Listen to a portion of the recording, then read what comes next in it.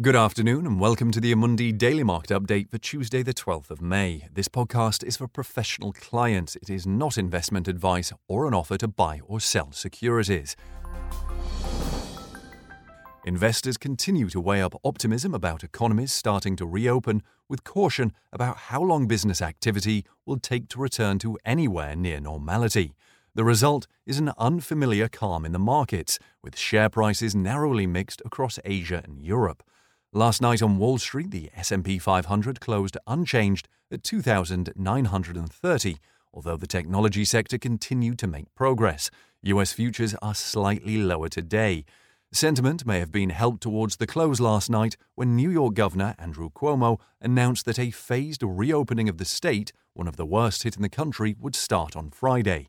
With infections having peaked, Cuomo sees different parts of the state reopening at varying times.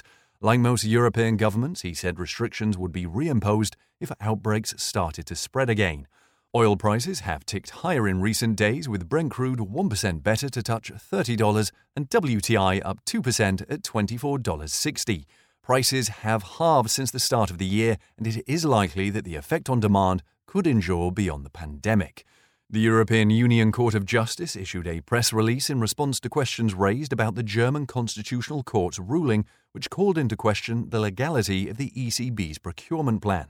In summary, the European Court of Justice considers that it has sole authority to verify whether the ECB's actions comply with EU law. France's central bank said that economic activity appeared to be down around by 27% in April after a 32% dip in March. A glimmer of hope as the country starts to loosen its strict lockdown measures. The bank said the country's business leaders were hopeful that their operations would recover partially this month.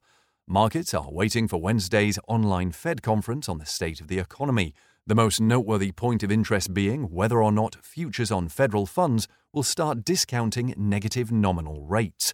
Thank you for listening to the Amundi Daily Market Update. We'll be back tomorrow. This material is provided to professional clients only, including financial intermediaries, and is not intended for the public. This material is for information purposes only, is not a recommendation, financial analysis, or advice, and does not constitute a solicitation, invitation, or offer to purchase or sell any security or services.